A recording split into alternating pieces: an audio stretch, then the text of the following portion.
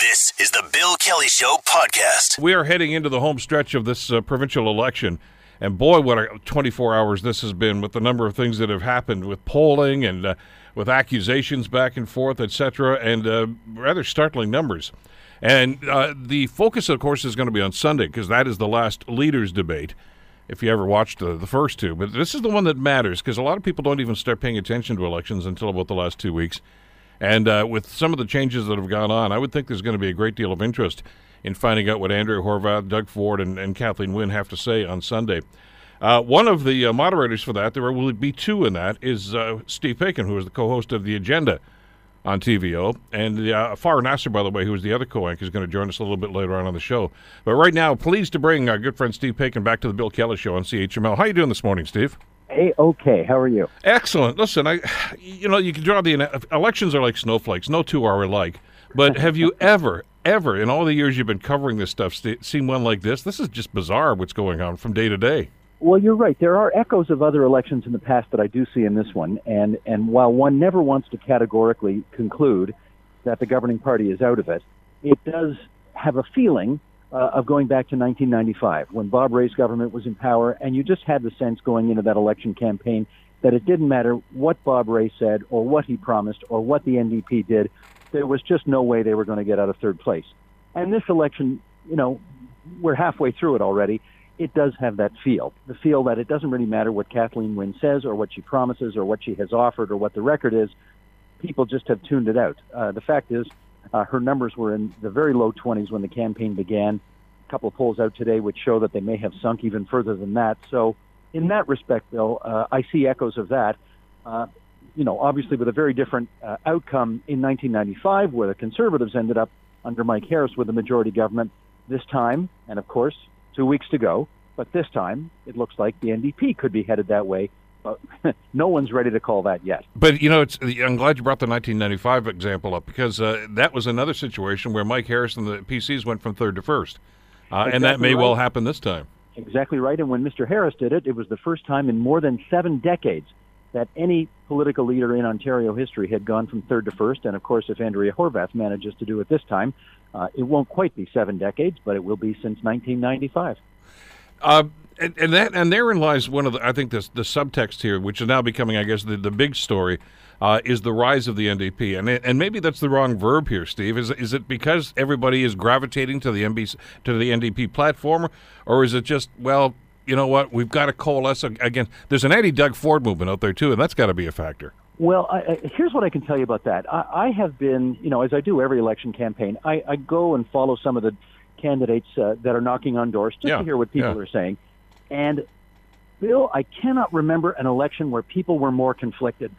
Excuse me. I have run into people who normally vote progressive conservative who are just beside themselves because they just don't think they can with Doug Ford as leader. He's just not their cup of tea.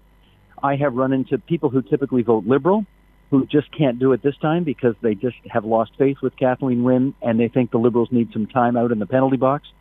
I have run into people who have never under any circumstances voted NDP but are starting to think about that, but that's, for many of them still a bridge too far. And then you see some people who think, well, gosh, since I'm not happy with any of my choices of the 3 main parties, maybe it's time this year to turn to the Green Party. This is what's difficult. We had a pollster named Erin Kelly from Advanced Symbolics on our program last night, and she said that the undecided vote is still unusually high for this late into an election campaign. And I totally buy that because I'm seeing so much indecisiveness at the door. People just don't love their choices right now, which may explain why, when Liberals are discredited and Tories are discredited, people take a second look at the NDP. It's a rather bizarre phenomenon because I've heard the same sort of thing on the show, of course, over the last number of weeks. And you're right, a lot of people are undecided. But what's odd about that, Steve, is a lot of them have said, I know for sure I'm not voting for so-and-so, but I don't know where I am going to vote. Mm-hmm. Yeah, you do hear a lot of that as well. And I imagine there's going to be 2 results because of this. Number one, there's either going to be a lot of people who at the end of the day are just going to hold their nose and vote however they normally vote.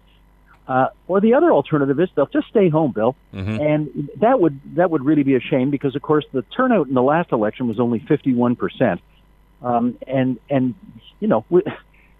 I don't know about you, but that just is a very discouraging number where I come from. I think voting is as crazy as this sounds, I think voting's a pleasure.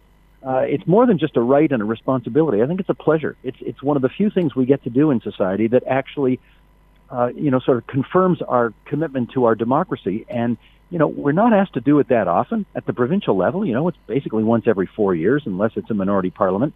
And if people ultimately decide, I hate all my choices and I'm just going to stay home, gosh, I don't know what that says, but that'll be, cause for further reflection after the election's over. Yeah, and I agree with you. I mean, I'd love to see that around 75, 80%. I don't know if that's going to happen in our lifetimes, but this is supposed to be a change election, and usually in change elections, that increases voter support because they say, yeah, we want to be part of that movement. I think a lot of people are becoming more skeptical as this thing goes on. You're quite right. It is certainly a change election, and as we saw federally in 2015, when it's a change election, that can prompt more people to come out. But we have to remember, and I think the turnout in the last federal election was up around 70%, so it was certainly much higher than the Ontario number. We have to remember that there were a couple of things that prompted that in the last federal election. Number one, Justin Trudeau caught fire. So there was a whole bunch of young people who came out to vote for him who clearly have not yet been similarly energized by any of the options in the Ontario campaign. And the other thing, of course, was the marijuana promise, the promise to decriminalize and legalize the sale of marijuana. And that got a lot of young people coming out to vote who otherwise would not have as well. And again, there is no similar, shiny bauble in the window this time to capture the hearts and minds of young people. So we are where we are. I want to talk about your blog from the other day, too. It's called Why Party Unity Often Decides Who Wins Elections. And you gave a rather unique perspective, as you often do, to this vote, because we tend to get wrapped up, I guess, in policy and personalities, and those are important. But as you, I think, so rightly point out in the blog, Steve, party unity, I mean, everybody being on the same page is a big deal. And actually, we've seen a couple of blatant examples where that's not in place, and it's probably having a negative impact on those parties. There's a whole bunch of reasons why people vote. I mean, people vote because they like the party. People vote because they like the leader. People vote because they like, as we just said, the marijuana thing. There's a particular policy that people take a shining to. But I think one of the most dramatically underestimated reasons why people vote for a particular party is the party looks like they've got their act together, right? They got everybody singing from the same hymn book. They look like they're a cohesive unit. And that is one thing the NDP has clearly had on its side in this election campaign. You do not hear any sniping out of the background about the kind of campaign Andrea Horwath has run or what she's running on. Conversely, oh my goodness, I mean, the Ford campaign for the Progressive Conservatives, particularly in the last few days, has just been derailed by all sorts of other stuff. I mean, literally from the beginning, given the way that Mr. Ford won his election, right? He won fewer votes and fewer ridings than Christine Elliott, but because of the rules of the PC leadership, he ended up winning. And from that moment on, he, in essence, transformed the PC party into the Ford Nation party.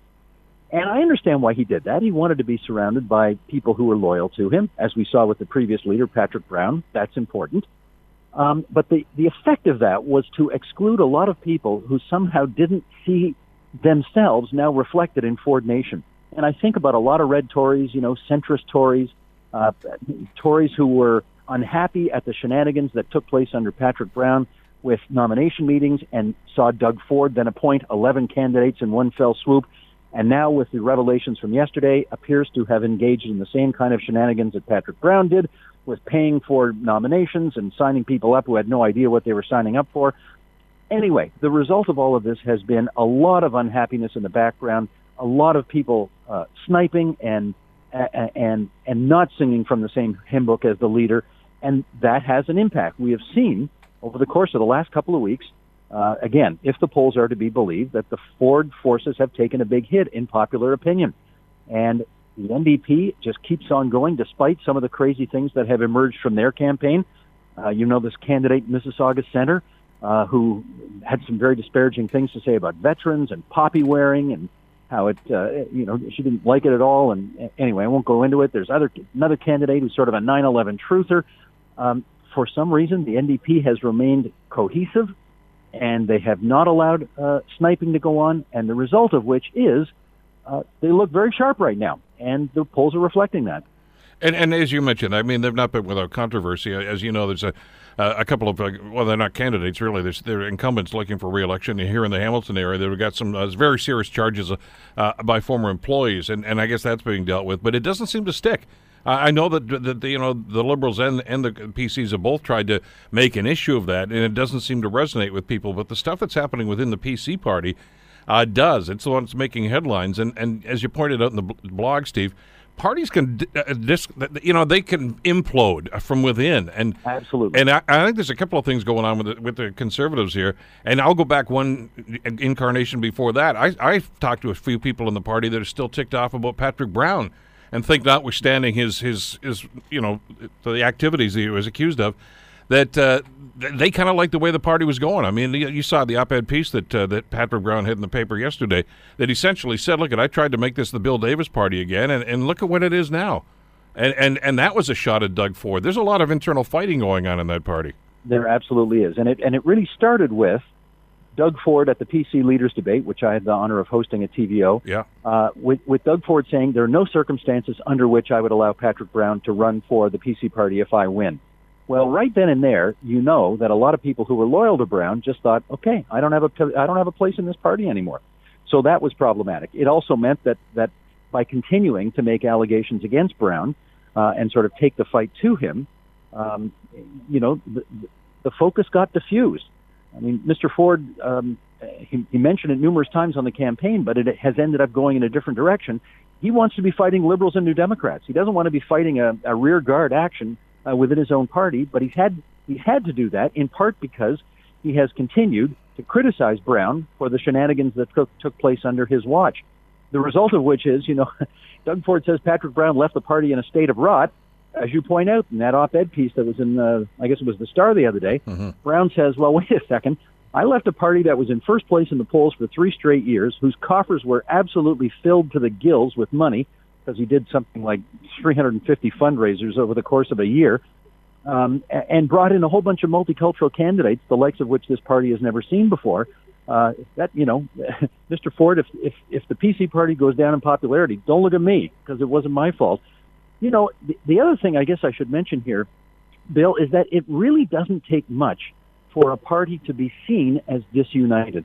And if we go back a decade, you and I will both remember well when John Tory, who was then leading the PC party, came out with this faith-based funding idea. Absolutely. To level, he saw what in his view was an injustice of Catholics having 2 fully funded public education systems to choose from and no other religion having that privilege, and he decided to offer public funds to all religions that met various educational criteria. One backbencher from Grey County, Bill Murdoch, popped off about it. He didn't like the idea. He told a group of reporters one day, this is just not selling in my neck of the woods, and it started an avalanche. And Tory had to back down. He then had to say, well, we'll have a free vote. Then other MPPs, or I guess former MPPs in the PC party came forward and said, yeah, it's not selling in my part of the province either.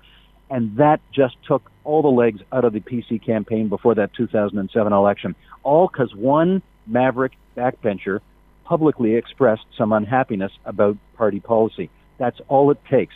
And the avalanche can bring you down after that. We got about a minute left here, and I wanted to very quickly touch on what's going to be happening on Sunday. You and Farah Nasser, of course, are going to be moderating this debate. I know that you don't want to make predictions about this, but performance is going to count in this. And I can tell you one thing from the years that you and I have been following politics, it's awfully hard to turn momentum around. It just seems as if this is a boulder rolling downhill right now, and the daunting task for Doug Ford right now is to try to get some of that momentum back. Not a whole lot of time, but the TV debate's an opportunity. It is the last and best opportunity for both Doug Ford and Kathleen Wynne to have their last chance to stop what looks like a Horvath juggernaut right now. You're absolutely right. So tune in at 6:30 on Sunday night. All the TV channels will be having it on. I suspect your radio station will be playing it as well. Yeah. You are going to see Andrea Horvath in the crosshairs all night long because she's obviously got the momentum right now. And if the other two parties want to have any hope of being players in this election, they have to stop that. So that's what I would anticipate Sunday night. Looking forward to it. Steve, thanks as always for the time. Have a great weekend, and we'll be listening on Sunday. Super. Thanks a lot, Bill. Take care. Steve Paikin, of course, host of The Agenda on TVO with Steve Paikin. You're listening to The Bill Kelly Show, weekdays from 9 to noon on AM 900 CHML. As we were talking about with Steve Paikin just a couple of minutes ago, this is a monumental election here in the province of Ontario. And the leaders' debate, which is scheduled for Sunday evening, is actually, I think, going to be a big factor in this, because there's a lot of folks right now that are still undecided as to where they're going to cast their vote. They seem to have an idea who they don't want to vote for, but haven't really gotten to the other end of that yet and decided, well, where am I going to put the X? Which is why I think it matters, and I think a lot of folks are going to be listening and watching. We will carry that debate, by the way, right here on CHML on Sunday evening, beginning at 6:30. One of the moderators, of course, is Steve Paikin. The other is Farah Nasser, of course, the co-anchor in Global News at 5:30 and 6, and she joins us on the Bill Kelly Show to talk about maybe what we can expect. Farah, thanks so much for the time. It's great to have you with us today. Yeah, thanks for having me. Listen, I was just talking to Steve about this a couple of minutes ago, and just trying to go through our past coverages and past elections. And I know that I think the analogy I used is as elections are like snowflakes, no two are alike. But this is just crazy this year. The twists and turns this thing have taken have just been incredible. You know, I just wonder whether there's ever been an election where it's come down to the debate like it has this time around. I mean, I think there's a lot of people, Bill, who are still thinking, oh, we're going to stay home. We really don't know which way to vote. So this is really the last chance for the leaders to make their push. And I have to say, I feel the weight of that in terms of how important this debate is going to be on Sunday. Well, especially because, let's face it, when the writ was dropped, and at that time, the PCs, of course, had a significant lead. I heard, and I'm sure you guys did, Farah, that a lot of people said, why are we even bothering? It's a foregone conclusion what's going to happen here. Not so much now. No, it's so true. I mean, it was thought, well, the Conservatives are going to take it. It's just a question, minority, majority. But now things are really, really shifting. And I think that's why all eyes are going to be on Sunday. I'm actually on my way. I don't know if Steve told you where he is, but we have a debate editorial meeting, a production meeting at 10 o'clock this morning. So we have questions where this is our chance to put the leaders in the hot seat. And there's some really tough questions from the public. They're on the themes that you've been talking about on your show, hydro, affordability, childcare, all those kind of things. But they're going to have to answer these really well, and also the communication, right? They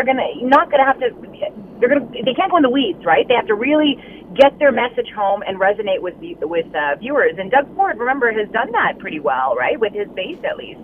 Well, therein lies one of the great stories in this thing about, Ford Nation and this juggernaut that was supposed to be happening. And I can remember the pollsters back in the beginning of this campaign, Farah, saying just that support's rock solid. It's not going anywhere. But it doesn't look like it's going to grow, and we've pretty much seen that. I mean, he's still around that 40% mark if you take conflate a lot of the polls that we're getting right now. But the concern always was, well, okay, what are all those other folks going to do? And if they rally behind one of those other candidates, it could be trouble, and that appears to be what's happening.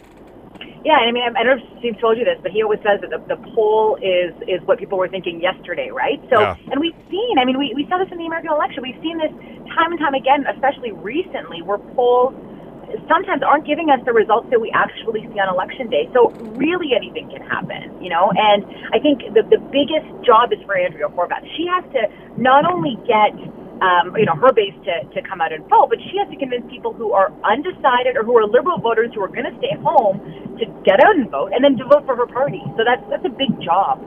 It's a province-wide election, but let's face it, and every vote counts and every riding is important for it. But we know that, especially in the last 4 or 5 elections, if they're any indicator, the battleground is going to be in the 905 and the GTA. There's a plethora of seats that are available right now. A lot of them went Liberal. It's probably not going to happen this time, and I guess that's the big question. Where are they going to go? Yeah, that's the thing. A lot of these communities, I can speak for minority communities, like... Nope, I think we just lost Farah. All right, quick dropout. Okay, just the joys of cell phones, I guess, depending on which area you're in at the present time. We'll try to hook up with her in just a couple of seconds. As we mentioned off the top, CHML will be carrying the debate. It's going to be on most of the TV stations on Sunday evening from 6:30 until 9 o'clock. And, of course, CHML will carry the thing live in case you can't get in front of a TV. Make sure you've got it here, 900 CHML, and we'll get you hooked up with this. And it's going to be such a pivotal debate, I think, for that very reason, that people still don't quite know. And even the pollsters that are indicating now that there seems to be a huge shift over to the NDP, are suggesting that even that support, as big as that number might be getting, is not rock solid. Those are people that said that's probably where I'm going to go. I voted so-and-so in the last election, probably not going to do that. And there's an interesting dynamic about, and I think Steve Pickett used the example a bit, a lot of people may just hold their nose and say, well, I'm going to vote for so-and-so. Not my biggest fan, not crazy about the policies, but I sure don't like the other two. And that's part of the situation and part of the problem that's facing right now. And the other element, too, is exactly what's going to happen with voter turnout. And that's one of the questions that we need to ask. I think we've got Farah back here as we talk with Farah Nasser, who's going to be one of the moderators. The joys of cell phones, right? Yeah, I really apologize for that to your viewers. It happens. As you were saying. It's funny. I was talking and nobody was on the other end. Anyway, I was talking about the minority communities because there's people who are lifelong liberals, especially in places like Mississauga and Brampton, and now they're wondering, am I going to go vote for the Liberal Party? Is it a waste of a vote, right? So, and then also when you think about the 905, there's also voter apathy in a lot of places. I was in Brampton recently. We were doing a road show from there because that's a battleground that a lot of people are going to be watching. And the voter turnout is lower there than it is anywhere else. So, that's going to be a big question. Advanced polls, I don't know if they're going to give us any indication, but that's this weekend. I got to ask you about that. I was watching that show when you were on location out there earlier this week, Farah. That's where a lot of this controversy seems to be swirling from, at least surrounding the PCs at that part. Is that having any impact at all on the people in that community? It's funny. I think there's still people who are trying to fully grasp what this whole 407 debacle of Brampton candidates, what it all means. To a lot of people, they're thinking, okay, well, something doesn't seem right. Maybe the rules were broken, but I don't know if people fully grasp the specifics, at least the people we were speaking to in Brampton. And that's the thing, like, communication here is key for these leaders, right? To get their message out, to say it in a way that people understand. And I think at the beginning, at least, we were applauding, or people were applauding, Doug Ford for being able to do that. But the question is he still going to be able to do that on this debate? And you'll remember the first debate, the one on City TV, he was very, very nervous. So we'll see what kind of Doug Ford we get on Sunday night. I'm wondering about that because you guys have talked about this, and Alan's been on the road following some of the stuff too. So you guys you've been there in the grassroots, and that's such a key part in this to find out how people, the person on the street, is actually responding and reacting to this. And we in the media, I guess, sometimes kind of get wrapped up in these stories, whether it's the 407 data hack that you just talked about. Of course, did Doug Ford buy memberships, which you're not supposed to do? We talked about Andrea Horwath and some of the accusations against some NDP candidates and the rather derogatory remarks about Remembrance Day, etc. Does that resonate with voters? We make a big deal of it in the media because I think that those are stories that need to be told. But do you think it really has an impact on how people are going to vote? I don't know. I think that people definitely this weekend. Some say that this isn't the weekend made too for that people talk politics, but I think I would argue it is. I think a lot of people are struggling with how to vote, and then when you go to a barbecue or you're having dinner, or you're talking to a friend on the phone, some of these things come out. Did you hear about this? Did you hear about this? So I think it does have an impact, but I think at the end of the day, Ontario voters are smart. It's the issues that are really going to, going to change the game here, because what we're noticing from the questions that came in, Bill, are that people find that this province is just not affordable, that they aren't better off, that they want to see change, that something needs to change right now, whether it's the healthcare system that needs a complete overhaul according to some people, or whether it's, childcare and not being able to afford that, or being able to go back to work or whatnot. So I think that these are the promises that people are really looking for. I don't know if the rest is noise. I think Ontario voters are pretty smart. And those are the standard issues, and I'm sure those are going to come out. But as you went, and I guess you guys are going to do your production meeting in just a little bit here, Farah, so you'll get a better understanding of some of the questions that are actually going to be used in the discussion and in the debate. But I would imagine that one of the overarching questions for all three of them right now is, okay, you've promised all this. How are you going to do it? How are you going to pay for this? Because that seems to be the one that they dodge every time somebody brings it up. Right, and I think, it's amazing that we saw Ipsos polling that was done for Global News that showed that the majority of people don't want debt. They just don't want debt. They want to, not have as many programs or whatever. But they want to pay down this debt. They don't want their grandkids to be paying for it. And but then you're seeing all this support, this progressive support towards Andrea Horwath's side, right? And she's the only one who's provided the numbers, albeit, part of it, some will say that we're wrong. Well, she's admitted that some of the numbers were miscalculated. So I think that is a real question, and you're right. Who's going to pay for it? And again, the Doug Ford, the cost of platform. We haven't seen how much things are going to cost, but then you also wonder, does that matter? Does that matter to voters? Do they want to see the nitty-gritty numbers? I mean, I don't know about you. I can't wrap my head around hundreds of billions of dollars. It's just too big of a number to me. So I think that, it's going to be interesting to see how they spin this on debate night. I'm glad, by the way, and I was really happy to find out that you guys are going to be working together on this, both Steve and yourself, Farah, because you're two of the best in the biz at keeping things on track, but more importantly, of holding the people that you're talking to accountable for answers like this.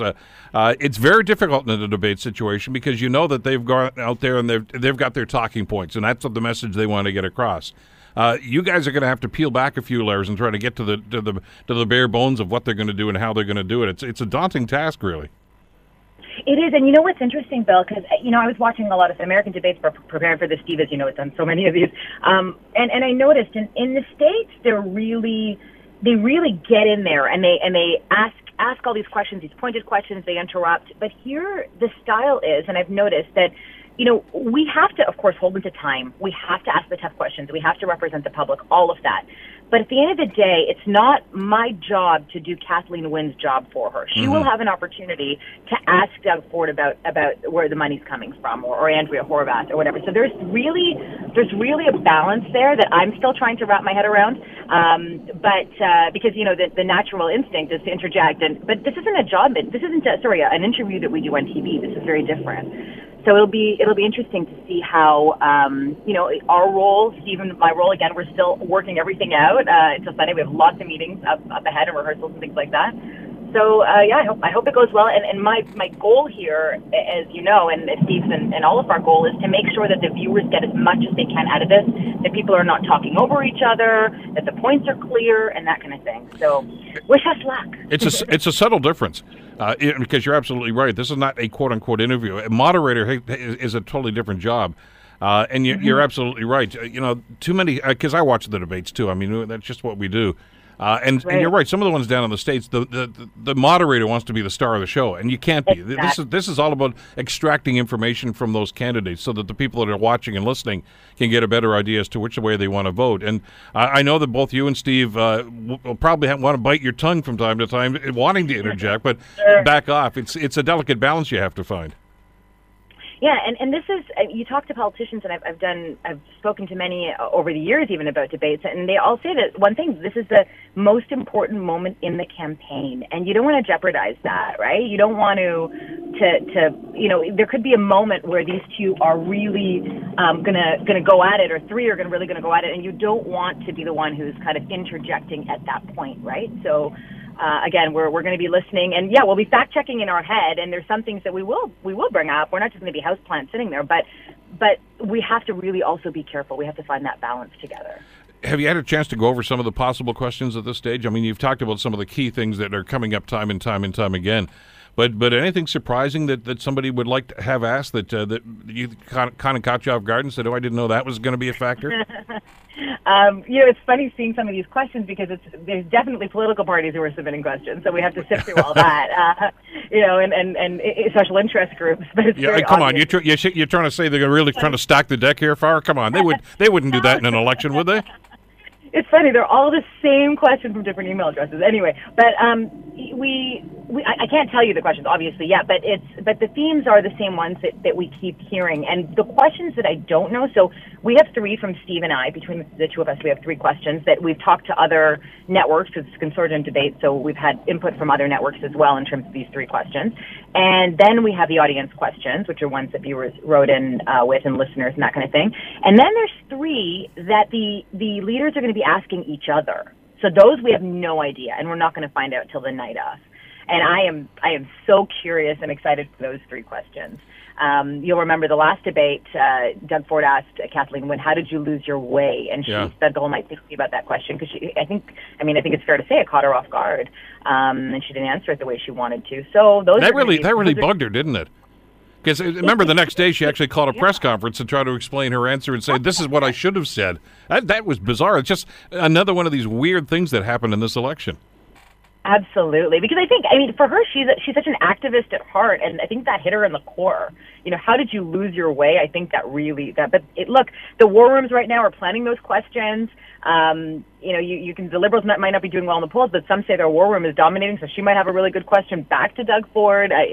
It's live TV, it's must-see TV, and I can't wait to watch, and I can't wait to be part of it. Well, it's going to be very exciting because, like I say, there's so many people right now that just don't know which way they want to go. They know where they don't want to go, but where am I going to mark the X? And I think this is why this matters a lot. I don't know that a whole lot of people watched the CP24 debate. I mean, it was early in the campaign. It was late afternoon. Nobody saw the Parry Sound thing. I mean, for that rationale, this is really the one and only opportunity that people are going to have an opportunity to actually make a judgment as to who they want to see as the next premier here. Yeah, and I was speaking to a lot of political pundits and insiders, and I said, do people change their mind after the debate? Is it something that they say a lot of people were telling me it actually sets the course. So what they think in the debate, I mean, maybe they'll change their mind, but it's a real base for them, right? And it's the last time they're really paying attention to the leaders in terms of long-form questions. Yes, you'll see snippets here and there and that kind of thing, but this is really their opportunity to present their question or to answer their question the way they want, and it's also how they present themselves, right? So that's another thing to watch. It's going to be that balance, I guess, for the candidates, isn't it, Farah, between personality and platform? I mean, we want details, but let's face it, we're judging them too, aren't we? How do they answer that? What kind of body language? I mean, those things matter to people. Absolutely. Especially, with the messaging, right? I mean, I don't know whether the over-explaining, the justifying, is that going to work? Is it going to be the crystal clear messages but with no, evidence to support them? How is it going to resonate with voters? What is going to resonate with voters? And, it's a real desperate time for two of these leaders. Kathleen Wynne's in this position she's never been in before.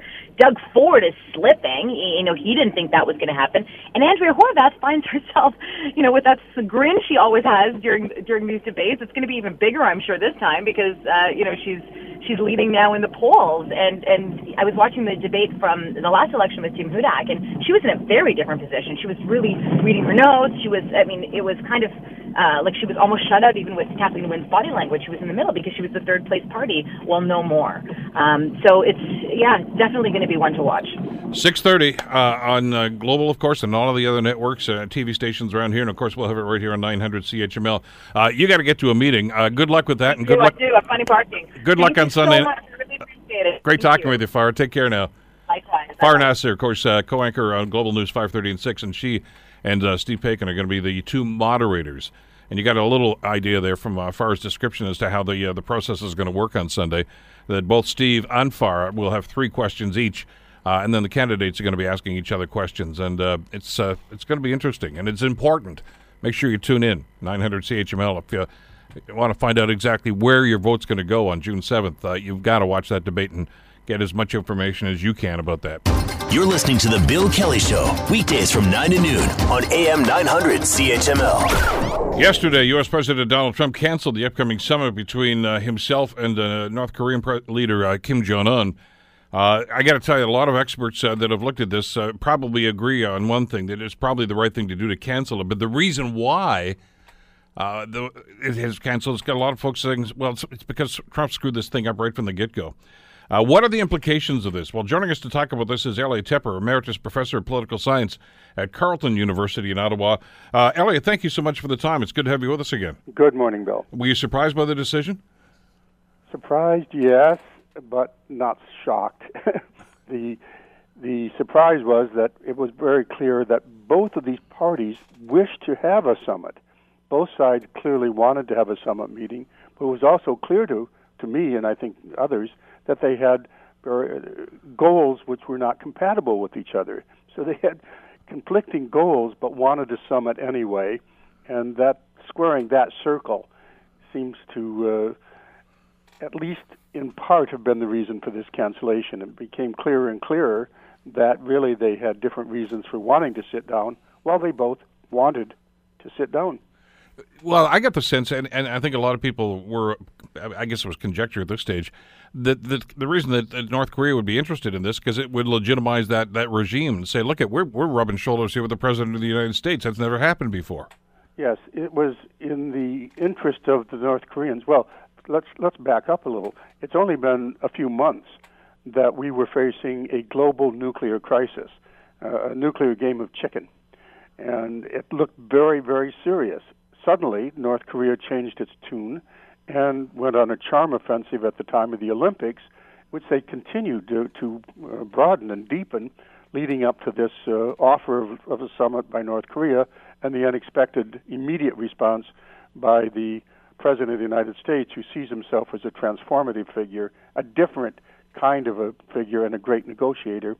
So we found ourselves with a summit that perhaps surprised each of them, but each of them wanted to have this. To go back to that, North Korea was achieving something extraordinary, sitting down as a nuclear equal with the United States. This has been a long, elusive goal, and it's a great achievement for the North. At the same time, the visions of a Nobel Prize seem to be dancing in the mind of the U.S. president. Well, that started, you're right, within hours of the announcement. It was actually Trump himself that made the announcement. Usually these things, I guess, are done through the State Department, but he, as we were told, just walked into the press room at the White House one afternoon and said, I'm going to go to North Korea. We're going to have a meeting. And they're just, what? With no agenda, no idea. I mean, but you're right. The language, Elliot, from both sides, right off the bat, was incongruous. I mean, Trump was talking about total demilitarization, getting rid of the nuclear arsenal. You never heard any of that kind of talk from North Korea, so it really didn't surprise anybody that Kim was going to say, I'm not doing that. North Korea does use the term denuclearization. They have for a very long time, but what it means to them compared to what it means to the Trump administration and the timing of it really were quite different. Yes, complete, verifiable, you can't replace it, denuclearization, irreversible denuclearization, now, up front, before we go any farther, seemed to be the American position. It was also the Bush administration position earlier, Bush too. So what we had at the outset was the term denuclearization being used, but it was clear to those of us who have been following this that they were really talking about two different things. Well, and again, John Bolton, who of course has been the advisor. We all know that he is rather hawkish when it comes to these sorts of things. May have just made a bad situation worse, though, when he talked about that denuclearization and said, let's use the Libyan model. Now, that's got to send chills down Kim's back because, I mean, Gaddafi gave up his nuclear weapons, did get rid of all of them. He was dead within a couple of months after that. I mean, there was insurrection in the country. He was eventually killed, and I'm sure Kim's looking at that and saying, that's not the goal here, so I'm not going to do this. I mean, it just seemed as if Bolton sticking his nose in and using phraseology like this, which he knew was probably going to add fuel to the fire here. You got to wonder about his motives. We can wonder indeed. February 28th, when he was a commentator on Fox and a general writer of op-eds, he wrote an op-ed for the Wall Street Journal saying, when he was still, in a sense, a civilian, not part of the administration, this is the basis for legitimacy for bombing preemptively North Korea. He laid the ground for a preemptive military strike in an op-ed, and days later he was a member of the administration. So the question was raised in my mind as soon as he started to talk about the Libya option, was he actually trying to does he have an agenda? Was he trying to sabotage this summit so that he could go back to his own preferred agenda, which is regime change through military force? That was, if not his intention, as you just pointed out, Bill, it certainly had the impact of affecting the atmosphere around the possibility of a successful summit because, yes, remember, NATO led an intervention in the case of Libya. So the term the Libya model to him, to be fair to him, technically was, well, you can have the Libya model, meaning the West will come in on a peaceful basis, will give you relief from all sanctions, you'll get to join the world, you'll get economic benefit, and by the way, you don't really have a nuclear program, you're just developing it, so get out of that, and you'll join the world. And Gaddafi bought that later, sometime later actually, the NATO intervention led to the fall of the regime and his eventual murder by his own people. So which Libya model do you think Kim Jong-un heard about? And later, this is perhaps, we can only speculate on this, but Mike Pence just repeated that Libya model version, combining the two, apparently, in his own mind on Fox News. Are they working together, Bolton and Pence? Was Pence echoing what he thought the American president was saying and misunderstood it? So Trump actually disavowed Bolton, saying, the Libya model isn't what we're after, but we'll use it if necessary, meaning we'll decimate you.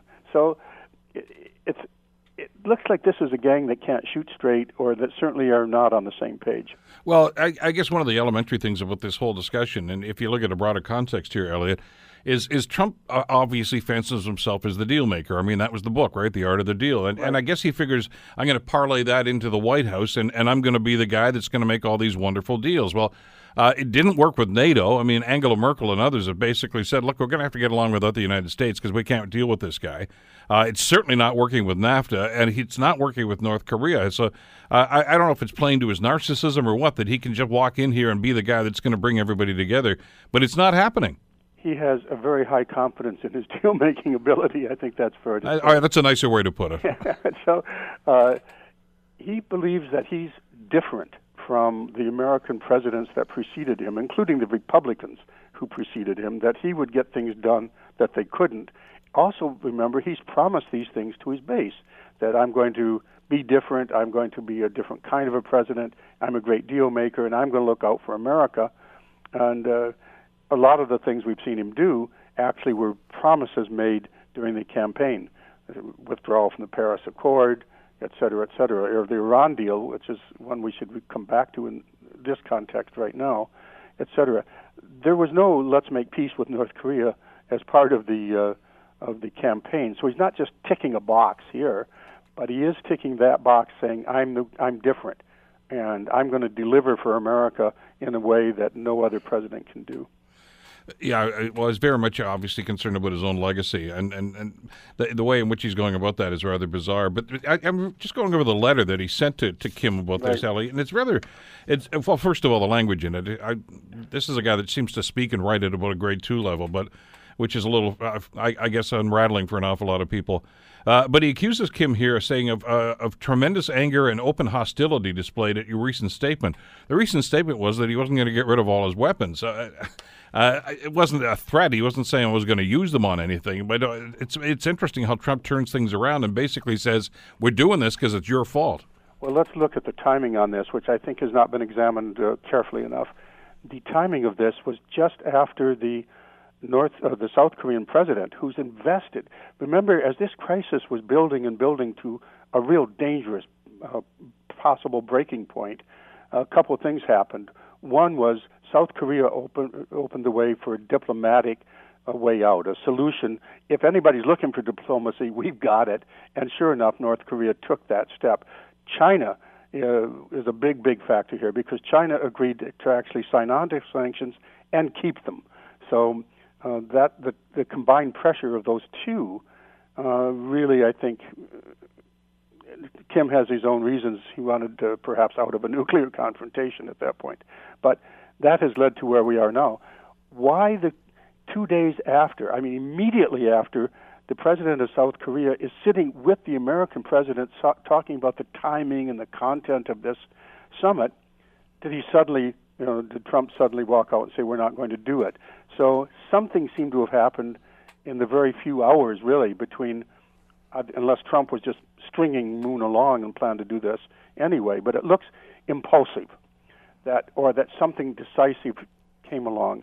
And apparently, the bellicose statements, who started all this? Well, Bolton said this, and then North Korea changed its tone, and then that change of tone led to the kind of statements that Trump rejected and reacted to. Apparently, we're hearing now it's when North Korea called the Vice President of the United States a political dummy and threatened, we've got nukes. Would you rather talk to us than face us on a nuclear confrontation? That apparently was a tipping point.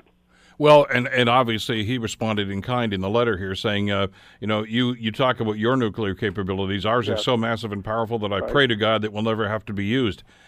So in other words, it sounds like we're back to square one here, Elliot. It's I got mine pointed at you, and you got yours pointed at me. Well, it square one in more than one way, because it sounds like impetuousness and pique and personality seems to be a factor in diplomacy here. You'll remember that Hillary Clinton had that famous line in her campaign, "A man you can provoke with a tweet is one you cannot trust with a nuclear button." It was a very effective line, and we're back to that point where did North Korea, thinking they were reacting to Bolton, remember, they named him by name in their response, did that in turn trigger this kind of response by Trump? So are we back to square one? Both sides have said, North Korea now responding, both sides have now said, well, really, we would still like to have this meeting if we can just find a way to get beyond this immediate little disagreement we have. So both sides are laying the path for a possible summit, even, according to Trump, even the original date or some date down the road. So right now, the two sides publicly are saying we still would prefer negotiation. The key to all of this, Bill, as usual, is China. And we're not getting either the information nor is the attention being put there to the degree that's necessary. If China, which made the decision that it really did not like the building of a nuclear crisis and then did enforce the sanctions, they, in effect, delivered Kim to the table. He had his own reasons as well, in addition. What is their position today? Publicly, they're saying, we want calm and we think negotiations are good. Will they continue, as Donald Trump has said, maximum pressure is now going to be put back on? Maximum pressure is impossible without Chinese cooperation on the ground, in practice. And Russia's a factor, because they too, if they would like to make mischief, can back away from maximum pressure. They could try to take advantage of this. So we're into a situation where, once again, back to square one in this sense, China's intentions and actions matter. But realistically, Elliot, if the goal here from the United States standpoint is like you say, to decimate that nuclear program and get rid of the nukes altogether, Kim's never going to agree to that. I mean, because he obviously has the sense that, look, for me to stay in power, I need to have that. And for me to be respected, and if that's not even the right word, but at least to be a player on the world stage, I need that. In other words, I was a nobody until I started firing missiles into the ocean. Now they're paying attention. He's not going to give that up.